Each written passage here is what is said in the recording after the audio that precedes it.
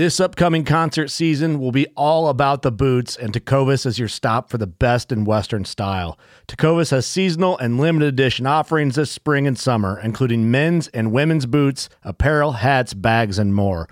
All Tecovas boots are made by hand in a time-honored tradition with timeless styles that are always on trend. And Tecovas has first wear comfort with little to no break-in period. It's hard to find this level of comfort paired with this level of style.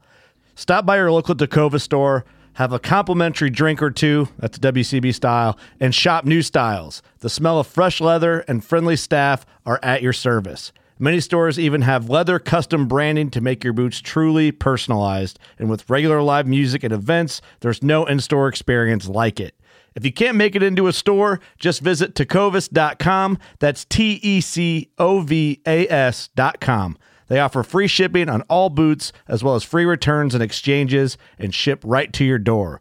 Go to tecovas.com and find your new favorite pair of boots today. Fishing like a local isn't just about catching fish. It's about connecting with the environment and the people who call it home. It's about hearing the stories and traditions that have been passed down for generations and sharing unforgettable moments with the people you meet along the way. Fishing like a local is having an experience that stays with you forever. And with Fishing Booker, you can experience it too, no matter where you are. Discover your next adventure on Fishing Booker.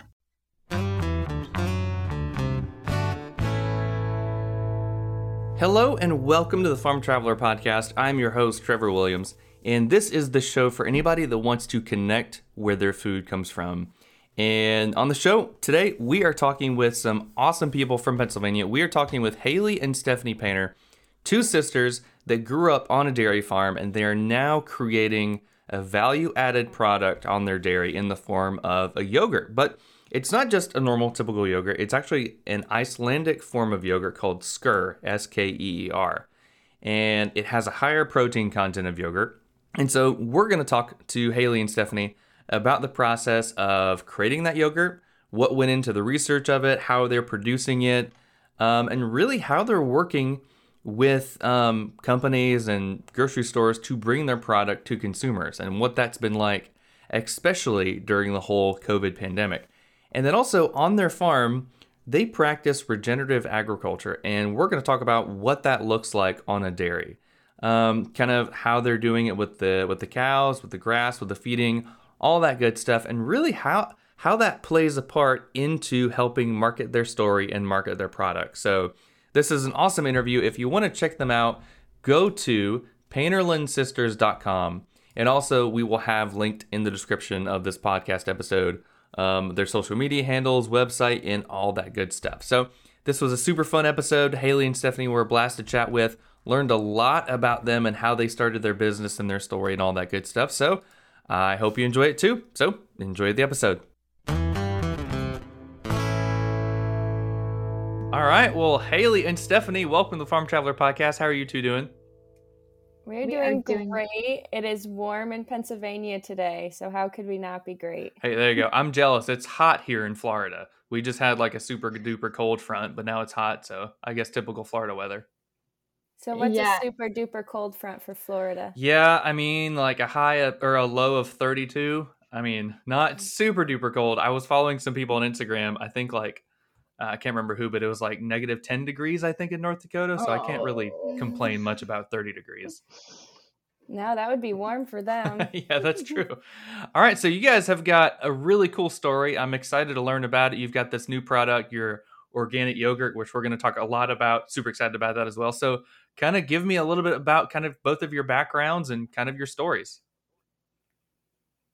All right. So let's just put it out there that we're sisters. So if we start to talk over each other, like that's just the nature of the relationship, right? But we are two sisters that grew up on a dairy farm. We're fourth generation on that farm in north central Pennsylvania, so in the rolling hills of Pennsylvania, where a lot of people only have a cabin basically. So we do live up in the middle of nowhere, and we love it. We love where we're from, and that's really built our main like motives of why we're doing what we're doing now. So Haley, do you want to add anything in there? Yeah, so you covered the sisters thing. We are not twins. Stephanie is 2 years older than me. We went to college together for 2 years, so we got mixed up a lot. But then I ended up graduating from Iowa State. Stephanie graduated from Susquehanna University, which is in Pennsylvania. And so we had a lot of great background and got to meet a lot of connections off of the farm before we jumped into a huge adventure together. Okay, Yes. I did not know you were not twins. So that's what I thought at looking at the website and social media. So I'm glad I underlined that, not twins. So I'm glad you brought that up. Yeah, we just wanted to verify that with everybody. So we actually told our dad when we were leaving the farm, we said, Dad, like we will come back to the farm in like 10 years. So we turned 18, graduated high school, went away to college, traveled a lot, and then, you know, we needed to talk to somebody other than our cows and cousins from back home. And then we wanted to bring all the world that we've seen and bring it back to the farm, and then figure out how we can bring the farm out into the world. And we're doing that through our social media, but through Icelandic style skyr yogurt. So that's basically what's going on at this point in our lives. And we just launched that 2 weeks ago in stores. And it is wild right now. So yeah, I mean, what's that whole process been like? I mean, you guys are 4th generation farmers, and that's very interesting because I feel like that's a lot of farm kids go through that. They're like, I don't want to farm. I'll eventually come back to the farm. And you guys came back, and then you have this cool product. So what was that whole, like, what was that brainstorming behind that? Like, what made you come up with that and the whole production of it? I'll start. So basically when you think about coming back to your farm, you have a goal and you know exactly where you want to go. You see it. You want to help the farm. You want to create a value-added product. That was our goal. And so the only thing we couldn't see is the path. And we didn't realize that it spun in circles 10 times up and down and on a gravel road and every which direction. So we knew the path we wanted to go, and we just kept following it and believing in it until we ended up creating a product that we absolutely loved, that consumers love, and that we're proud to share with everyone else. So it's been everything but straight, but we just kept our eyes set, and we're really proud of where we are now. Do you have any other things to add to that, Stephanie? Because that was a cool question. Yeah, I think you nailed it. The path was, we knew we wanted to do something to vertically integrate the farm, and we didn't know what it was. So we just started, instead of like having this goal and this idea, like we were like, okay, we need to do something. So we just started talking to people and really like getting ourselves out there. And then they kept leading us to other people that knew more information and more information. So we really networked until we had a team of people that we trusted to help us with this dream of ours and this goal of ours. And so honestly, like we just talked. We talked a lot until we figured out the right people. So, but we thought it was going to be like, hey, we figured it out. We went through a couple different rabbit holes first. We like, okay, we're going to make yogurt. Okay, awesome. We partnered with a 10th generation Icelandic yogurt maker in Pennsylvania, and he makes incredible products. So we were so excited to partner with him. And so we're like, okay, let's just, take our family's milk. It's organic, and he'll turn it into this great product. And so we thought it'll take like a month to figure that out. It's been like 2 years and we're really proud of where we're at now. But if you just want to make a blueberry yogurt, it's not just that simple. It's like, okay, well, do you want to make it this sweet? What kind of sweetener do you want to use? Do you want to add lemon in there? So we have a blueberry lemon yogurt. Okay, that's too lemony. That's too blueberry-y. Okay, well, now we need somebody to certify that that's completely what it says it is. So we need a nutritionist, and we need a food scientist, and we need, to send it through all these different verifications. So it's been crazy. But like Haley said, we just didn't stop. Like, we didn't just like, whoa, this is a lot more than what we thought it was. We thought it would take a month to make yogurt. And it's taken 2 years. We just kept believing in it and just kept going until we eventually figured it out. And yeah. That's wild. So, I mean, what really made you guys kind of decide to do the skyr yogurt? And then kind of going off that a little bit, I mean, coming up with flavors, like you said, it's not just as easy as adding blueberries. Like, how hard is it to Mhm. come up with all those flavors? And then at what point do you say like, okay, we have enough flavors. We don't need to make more right now. So what were those kind of whole processes like? Yeah, I think I'll start. So, what made us want to make yogurt? When we first went into this, we knew value added product, and then we set our eyes on we're going to make cheese. I firmly believed that. I learned how to make cheese. I went to a bunch of cheesemakers all across the country. I went to my friend's farm in Costa Rica where she made cheese. Stephanie and I were gung-ho, we're making cheese. So, and then we stumbled upon that there was a niche in the market, which was a very gourmet yogurt. And we found that Icelandic style is a little niche in even the gourmet yogurt section. So finding that niche is the key that really opened our doors to the opportunity that we could create something special for all consumers in the country. I mean, yeah, kind of going off of that, I feel like when you're making a business, I've heard this quote all the time, and it's like the riches are in the niches. And if you really want to get a really good audience, a really good consumer base, you've got to find something that's very, I mean, kind of niche based, where somebody is going to like it and it's different than everything else, and then they're going to go after it. So what kind of really makes Skyr different than other yogurts out there? Like, what are some of those like Icelandic components of it? What you're saying, Stephanie? Extra creamy and definitely dreamy Icelandic style Skyr yogurt. Yummy in my tummy. That's a pretty good sales pitch. It's just extra creamy, like the way that it's made. The equipment that he has, his technique of making this yogurt is so creamy. And Haley can get into this a little bit more, but basically, the way that it's made, it keeps in a lot of the protein and just exits out the water during production. So that leaves a different consistency. That's it's richer and it's just creamier than even Greek yogurt.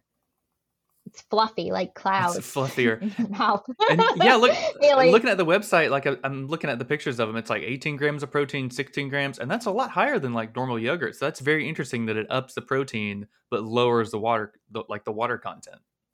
Yeah, it's a great process. We use a process called ultrafiltration. So ultra just means they're putting pressure behind filters. So instead of using, an old cheese bag where you drain the whey through the holes, we're taking the holes and applying pressure behind it. So all of the protein goes through instead of falling through the holes. The only thing you're losing is the water and 50% of the lactose, which is sugar. So it's like a win-win, and we maintain all of that whey protein in there without adding any. So it's a very rich, clean, pure product where we're not adding anything into it, and it's just that yummy and creamy and thick. Sometimes you get a gritty feeling when you're eating Greek yogurt because they add the whay protein into it. Oh, okay. So it's like that. It's that powder protein. We're not adding anything into it. We're literally just, I guess consolidating it. Right? Is that a good word? Haley's definitely the science behind this. I'm the marketing and sales, and she's a lot of the marketing too. But we've found our ways. Well, I mean, that's good. I mean, marketing and then the science whole side of it, those are two very different disciplines. I mean, that's really good. You're both kind of focused on those areas. Yes.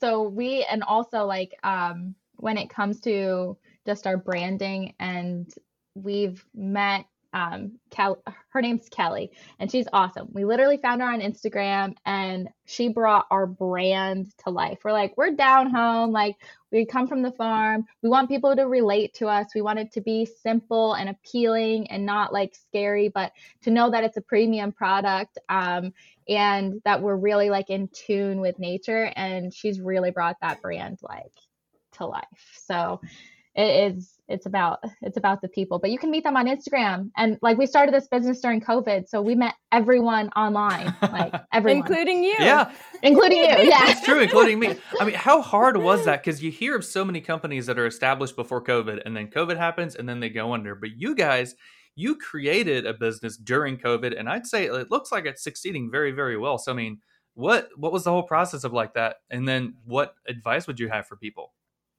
So to begin with, it was really nice to launch we didn't launch. We started game planning and really getting everything put together during COVID. Mm-hmm. And it was a great time because nobody could go outside. So we weren't tempted to, go out, hang out, and get distracted by anything. It's like no one had really anything to do. So we just stayed home, and it allowed us to focus and figure out exactly what we wanted. And you talked about getting flavors and figuring that out. So during that time, we would figure out all the different flavors we wanted. They'd come to my kitchen, and I would hand sample them with other people's, yogurt, so that I could try to see, is this the flavor we want, or is this not the flavor we wanted?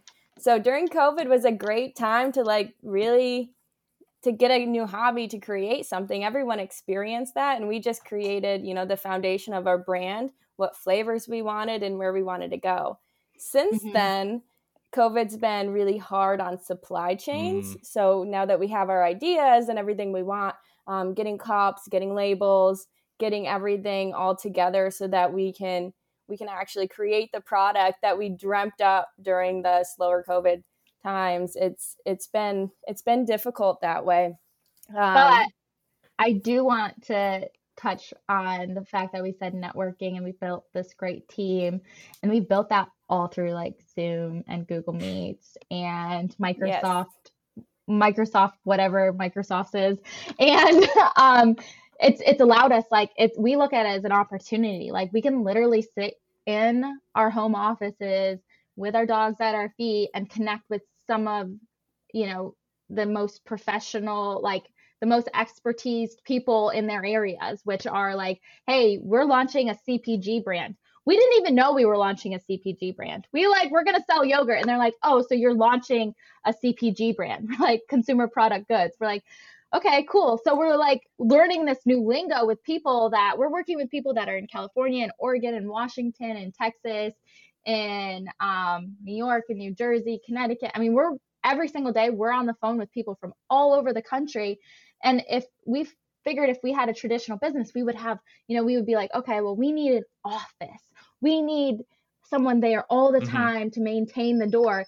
And so it's definitely been an opportunity to restructure how business is done. And we just plugged in at the right time. It worked out actually nicely for us. So I think that's something that we looked at it as an opportunity, but we're opportunists and we're positive, thinkers all the time, which gets us in trouble on another front. But we're infectiously enthusiastic. Someone told Haley that the other day, so now that's the thing that we pick on her about. Infectiously enthusiastic. I like that. I mean, especially, you're both doing something that you're passionate about. And you're finding the right people to help you in areas you need help with. And that's so awesome. You've been taking advantage of the tools out there like Zoom, Teams, whatever. That's awesome. That's such a whirlwind, and taking advantage of, the pandemic and working from home and stuff like that. So that's awesome. That's good to hear. Yeah, it's been really great because I live on the farm, and the farm is probably an hour from any Walmart, a half an hour, 15 minutes just to get off the dirt road. And so it allows me to actually create a business and have a job in a place that I love where I wouldn't be able to. And it also allows me to be on social media. So show everyone what our farm is doing every day, because I can also work from home and then go outside and take pictures of the cows in the pasture behind me, or the chickens that are, walked right up to my door and staring at me while I'm on a Zoom call. So it's kind of fun that way. Yeah, that's so cool. And kind of going off the social media thing, how important is it to you both to be genuine and to show people really what's going on at the farm? So how important is that?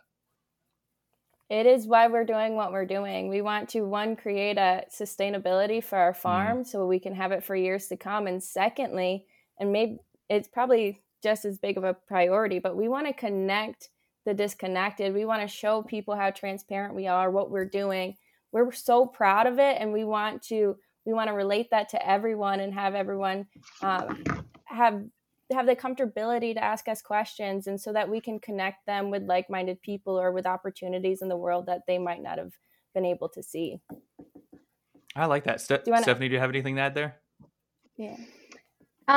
That's basically, in everything that when we started, it was about connecting the disconnected. So we noticed that people they didn't understand agriculture. They didn't understand where their food was from. And, a farmer was like this elusive thing. And so we feel like being, 20 something year old millennial farmers, that we have this opportunity to connect with people that our dad, uncles, and grandpa couldn't do, because, people are interested. They're looking up information about agriculture, about sustainability, about regenerative farming. And like, we can be that face or like that liaison between, something that they don't understand, which is agriculture, and between people who, maybe can't drive 10 minutes to go to a farm or have never seen cows in person. And we feel like that's extremely important to us to get videos out there and help people break it down, simply so that they can understand where their food comes from, so they can understand that there's these people that are working to provide that food every single day, and they care about their animals, they care about their land. So it's incredibly, like, that's like why Painterland Sisters is doing what they're doing, is to connect the disconnected. Yeah, that's awesome. And I feel like social media kind of gets a bad rap, and I talk about this a lot on the show.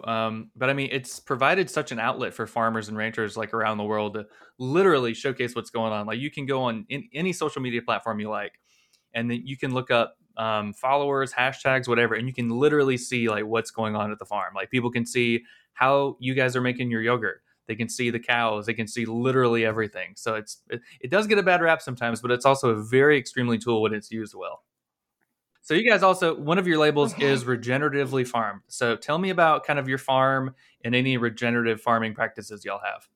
Yeah, so we're an organic farm in northern Pennsylvania. We're a medium-sized farm because we're surrounded by hills. So we sit on top of a hill, but in a pocket of other hills. So the cows, it's great because where we milk them, the cows can graze on the hills that we can't disc, we can't work the land. So it's perfect. It's very mutualistic with the land, because then that land gets some kind of use out of it. The good crops keep growing back, the good grasses, because the cows are eating it, they're fertilizing it. Then we spread manure on it. We also buy organic chicken manure in to spread around it, so it stays really lush for them and close. So then the cows come back, and we raise all the calves and calves up for steers and to put back into our herd. We're also a diversified herd.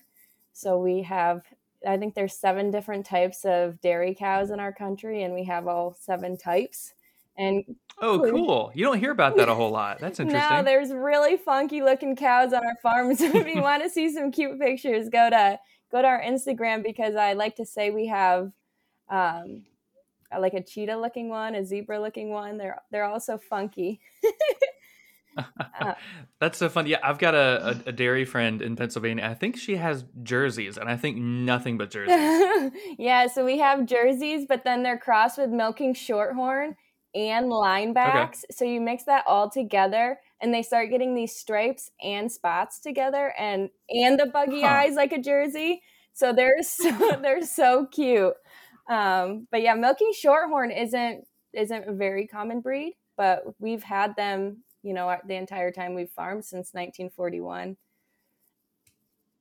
So would you say that kind of that diversity of the herd, would that make the milk and then therefore the yogurt that much more unique? Yeah, it's definitely unique. So we get it tested, and it's very clean. It has it's high in fat, and it's high in other nutrients because we crossbreed them.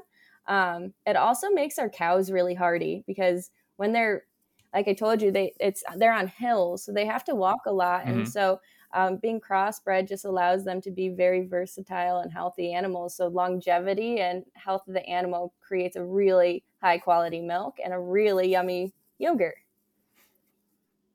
I bet. And so you guys you're both organic and regenerative.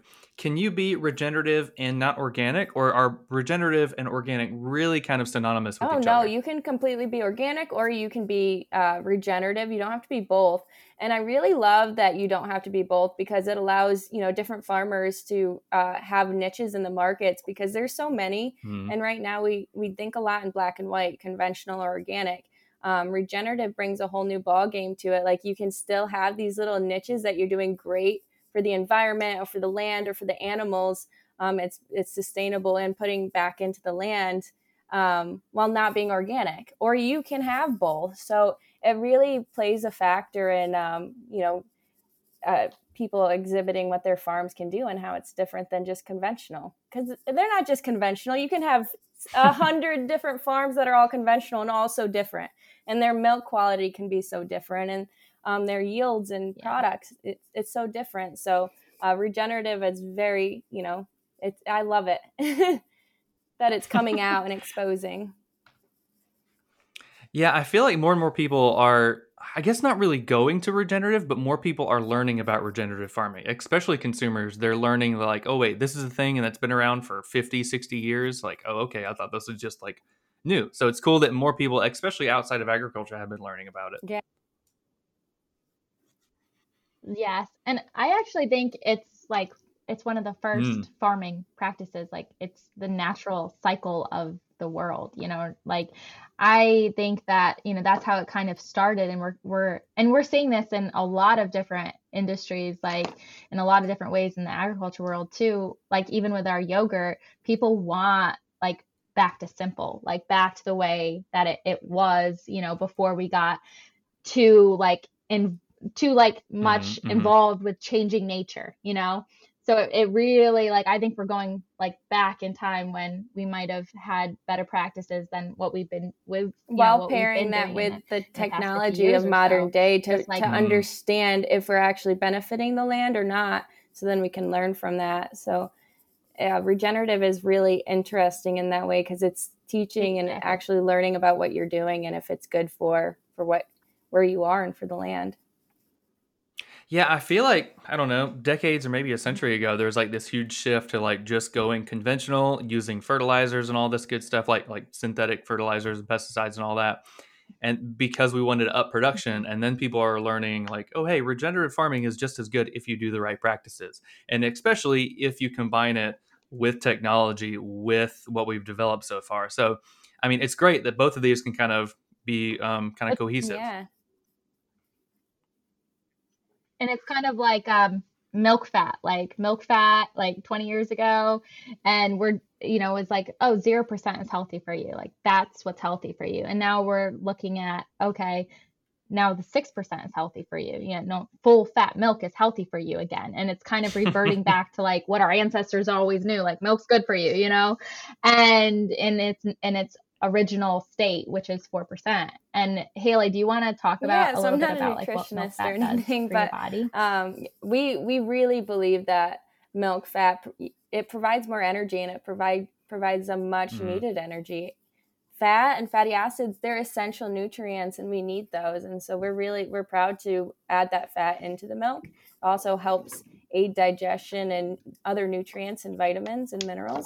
So having the high fat can also sustain you over, so then you're not eating as much throughout the day. Yeah. That's awesome. Yeah. It feels like, I guess, milk fat feels kind of like bootcut jeans. Like they're in style, then they're not, then they always come back. Like there are trends. I mean, sometimes research articles come out and they say, oh, it's not healthy. And then another one comes out that says, actually, it is healthy. Ignore our first study. So it's very fashion and diet advice. I feel like always kind of go up and down. Yes, but it's kind of like what I was bringing it back to the regenerative farming practices. Like, hey, like if we just look back at what worked before we started to get kind of crazy, like that's what still works now. Like that's what our ancestors and their ancestors, like they, farmed a certain way to sustain the land and, that's true. And they drank whole milk. So like, you can take the best of both worlds. Just because there's some new practice that comes out doesn't mean you have to switch completely to that. You can take the best of both worlds and just kind of see what works for you. Yeah. And that's the thing. I mean, yeah, exactly. Like a dairy farm here in Florida might not work the practices that you guys have, but vice versa. I mean, it's all about the climate. It's about the animals. It's about figuring out what works in your exact environment and then kind of going with that. Exactly. We're strong proponents of and I mean that's been fun because I've learned like what works for a ranch in Australia doesn't work for a ranch here in Florida, but you've just got to take it in stride and see what works, what doesn't, make some small adaptations and stuff like that, and kind of just really try new things and really not be afraid to try new things and new practices, even though they can be very overwhelming. Like if you want to switch to regenerative agriculture, maybe do it in small increments instead of just going 100% regenerative. I mean, it's about being consistent, I feel like. Exactly. So I'm looking at your website, which is painterlandsisters.com. And your yogurt is got all the labels, USDA organic, pasture raised, grass-based diet.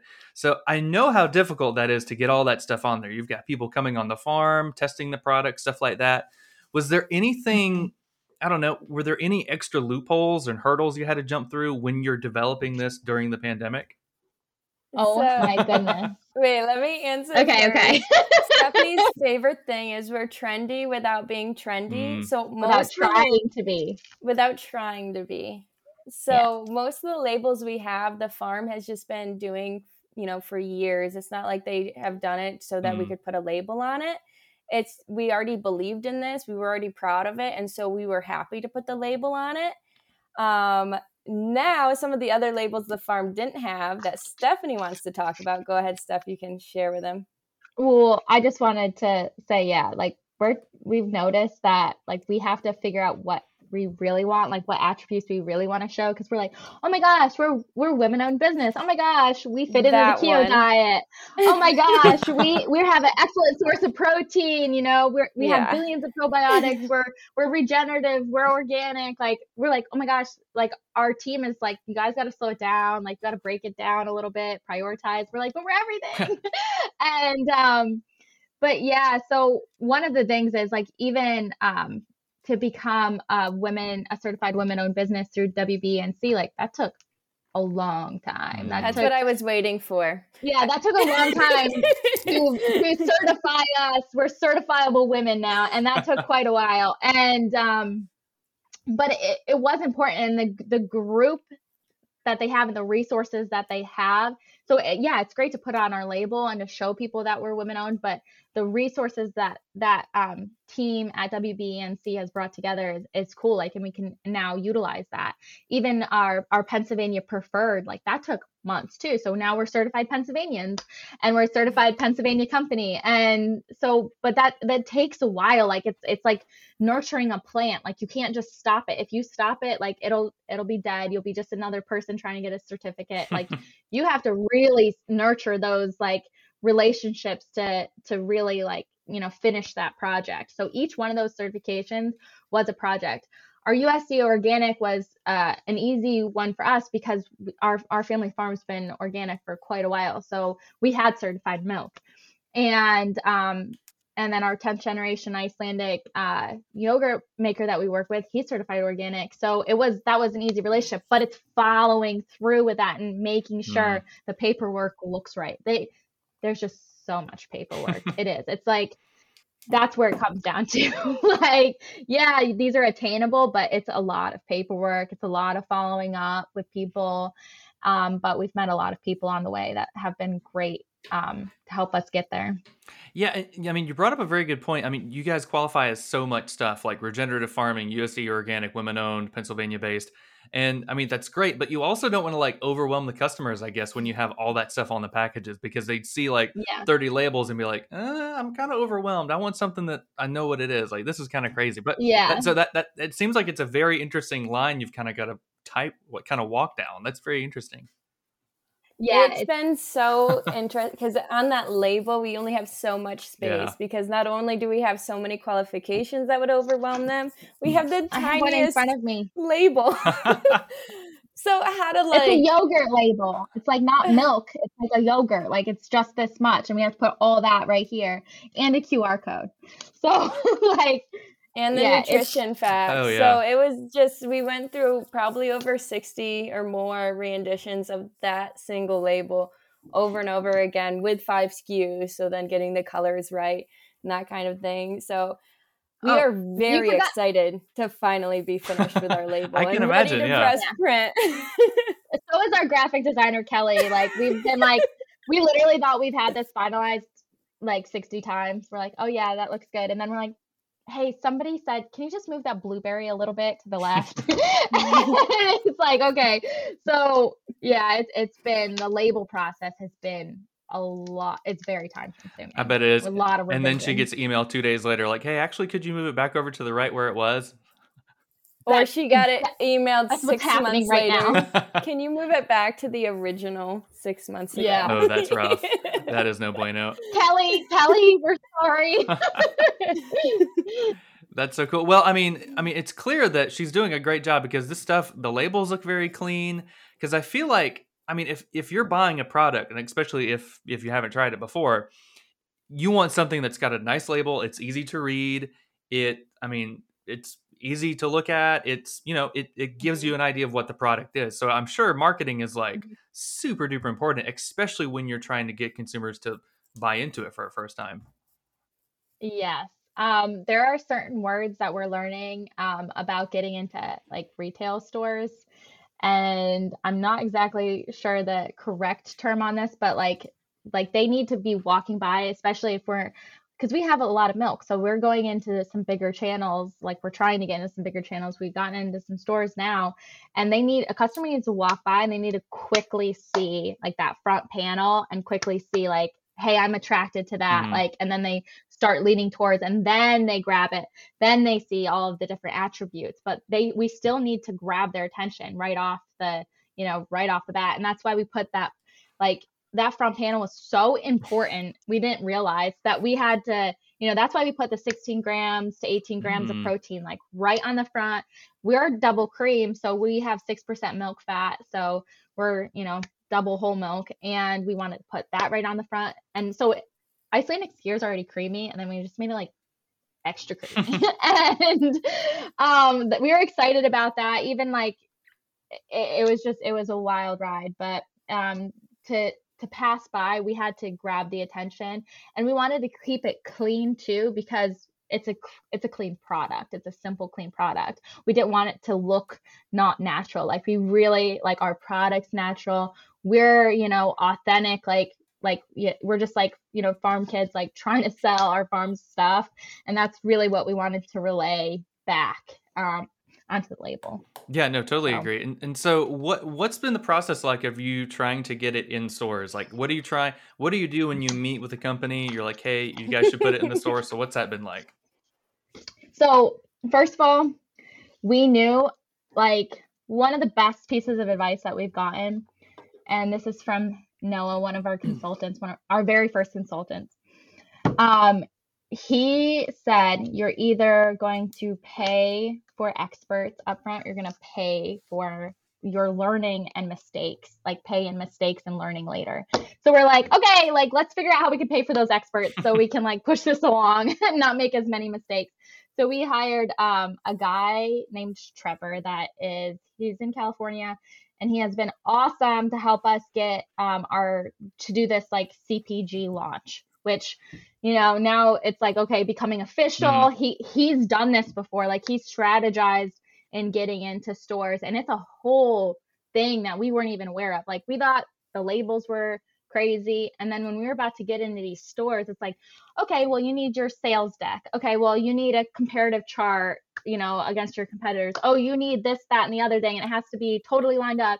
You need different pricing for different, just groups, the distributors versus retailers versus, retail, or wholesalers versus retail. It's just like, it's like this whole different language we're learning. So he's really helped teach us that, but it's not super duper easy to get into stores.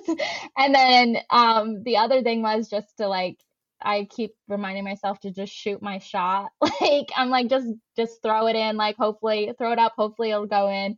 We also played basketball, so that's probably why I'm thinking that. Yeah, we were told we could get a lot of no's, but you just keep going because eventually you'll get a yes. So Stephanie and I, it's fun selling our product once we get in front of the people. It's setting up the meetings to actually talk to them. Because once they talk to us, they usually like us because we are the ones selling it to them, or Stephanie is, or, we're going to the events ourselves. So it's cool because we are the face of our brand. We are the face of the company. And so we're able to tell that story a lot better than some other brands can. So it's really fun that way. It's just getting the original meetings to talk to them and then afterward closing the deal. So that's why we've hired people like Trevor, and it's definitely made all the difference. I bet it has. What's the balance there between like marketing the product and then also marketing your story? I mean, they're both super important, but what's that kind of balancing act like? We're just learning that now because we haven't had product until, March 1st, 2 weeks ago. And so we were really marketing our story and adding little twists and teasers to people so they could see what our product was going to look like, so they could get an idea of it and get excited about it. But now that we have it, we're putting a whole new marketing plan together, and we're really excited. We want to include influencers in the agriculture community like you, and just there's a great network on Instagram specifically. We want to connect and tap in with that and start figuring out how we play that balance between our lifestyle, which includes our farm since we live on it, and Stephanie and I's story, while also we're getting the products out. And on top of it, the consumer story, so how much they love our products. So we're just learning those other aspects, and stay tuned to see how it goes. We're really excited for it, though. We're shooting our shot with that, so we'll see if it works. Hey, there you go. That's awesome. I mean, one thing I've learned by like trying to grow this podcast, I mean, you got to find your audience and then stick with it and try to grow it. And so that's cool. You're reaching out to the ag community, getting influencers and stuff like that. People that, know a thing or two about agriculture, and they're willing to try really good products and not only showcase the product, but also showcase the story, which I think is also another great thing about social media. You can showcase your product and then your story and how they kind of go hand in hand. So that's fun. Exactly. Yeah. It's great. Like we've gotten a lot of compliments when we go into the sales meetings or just to consumers, because we do have that story, and it is so unlike, most people. We are the farmers providing this yummy product into stores. Like we're not just the brand, we're not just the yogurt, we're the entire package, and we're so proud to share that. So we love our story, and we want to connect it with everyone and to connect other people's stories. We feel like we have a duty here now in this life. We've always felt like we've had a duty to like just show that like, hey, farms can be vertically integrated, and we can do this. We can put a voice to farmers and to the ag community. Like we got this. So like we feel like we have something to prove. Definitely. It's fun. It's been fun. I bet fun and also a good challenge, I can imagine. Yeah. Oh my goodness. So on top of that, we talk about, our farm. So our farm is 4th generation. It's my dad and his 2 brothers who own it, and all of their families. So we're the 4th generation, the 3rd generation own it now. So we had to also, kind of sell to them, because this is their milk and they have to like it. And so we were talking about our brand. We wanted to pay heritage to our farm, Painterland Farms, and to the fact that we're family, so sisters. So we asked our, cousins and brothers who were 20, hey, what do you think we should name it? What do you guys think about Painterland Sisters? And they thought we should name it Painterland Heifers. And I am so you can't take everyone's advice, but it's true. That's especially catchy. your brother. Yeah, that's funny. I mean, I feel like if my sister was starting a business, I would do the same thing. Oh gosh. That's so funny. So, all right, you're working to get it in stores and stuff like that. I know some companies have been doing direct to consumer. So, have y'all thought about that? I mean, obviously, I know it's very tricky getting something that's a perishable product. So, I mean, what are your thoughts on that? Yes. So one day we will have subscription yogurt sales. Okay, cool. But we have to prioritize just getting it out there right now in the quickest avenue, and not worrying about perfecting this cold shipping quite yet, because that is a whole animal. And we've been doing it all right with our samples to different stores, but I mean, it's a whole separate kind of business, the D2C, like perishable shipping. Like it's crazy. So we definitely do want that. We want them, okay, you have a connection to our brand. We want to be the ones that, provide that to you. But right now we need to and want to partner with people who are already established, wholesalers and distributors. Like right now we really need, we need those relationships, and we need their help to get this out in the way we have a lot of milk. And so we need to make sure this works out, but one day. And Stephanie and Haley, it was so fun to finally meet y'all. I think your product is awesome. I'm excited to see this story, excited to follow you two and just kind of see where it goes. I think this is awesome, but I can't wait. I think this is awesome. So cool. So thanks so much for being on, and we appreciate it. Thank Awesome. you for Thank you having so us much. on. Yeah, absolutely. We'll have to have y'all on again, maybe in like a year or so, and kind of see the status of the business, what stores you're in, and stuff like that. Yeah, we next can. time you'll have to wear a Painterland Sisters bandana. We'll send you one. Hey, that after could this. work. Yeah, I'll definitely wear it. That'd be fun. Painterland Sisters bandana coming soon. And also, we need to get you some yogurt. Yes, please. And we have shipped yogurt to Florida, and it has been successful. So maybe we'll have to make an exception on that D2C right now for you. Hey, well, that's good. I mean, I would definitely try it. I tried another product from another guest I had on years ago, or no, it was like last year. But I ordered some meat. Or they sent me like some free samples, and it got delayed in that big old snowstorm that happened. And so it was supposed to be here in like 3 days, and then it got here in a week and a half, and it was warm. I was like, I'm not eating this. But I called them and they fixed it, and then it got here in like 2 days. So that was funny. Oh, Awesome. goodness. It was wild. But That's the problem with shipping. You just never know. And it's not like, it's like a piece of paper that can be sent back and then they can send it back to you. It's like, yeah, it gets scary, especially with dairy. Oh, yeah, that's true. So- I had a friend. So one friend owns a cake company in Colorado, and another friend here in Florida ordered a cake for his girlfriend's birthday. And she shipped it overnight, I think, with dry ice. And I think the cake was like, I don't know, $100, but the shipping and everything was $200. But it got there. It Yeah. was still frozen. It all worked out. But she was like, I'm never doing that again because it was hectic. It was really funny. It literally like makes your shoulders go up to your ears. You're like, I hope it gets there in time. And especially when you're sending to like, buyers and stuff, you're hoping that it tastes good and not spoiled milk. I mean, who wants spoiled dairy? Yeah, I mean, I feel like when you're So- working with a wholesaler or you're trying to give them your sample, you've got one shot. And if you've got to deliver them like a good cold product. And if it's warm, they'll be like, on to the next sample or something. Exactly. You literally have one shot. That's what's so crazy about this right now. Like, shoot your shot, and make it good because you got one. Yeah, there you go. I mean, you might get 99 no's, but you might get one yes, and that can make all the difference in the world. Yes. Exactly. That's Mhm. awesome. All right. Well, Stephanie, Haley, thanks again so much for being on, and we'll have to talk to y'all soon. Yeah, thank you so All right, much. thank you.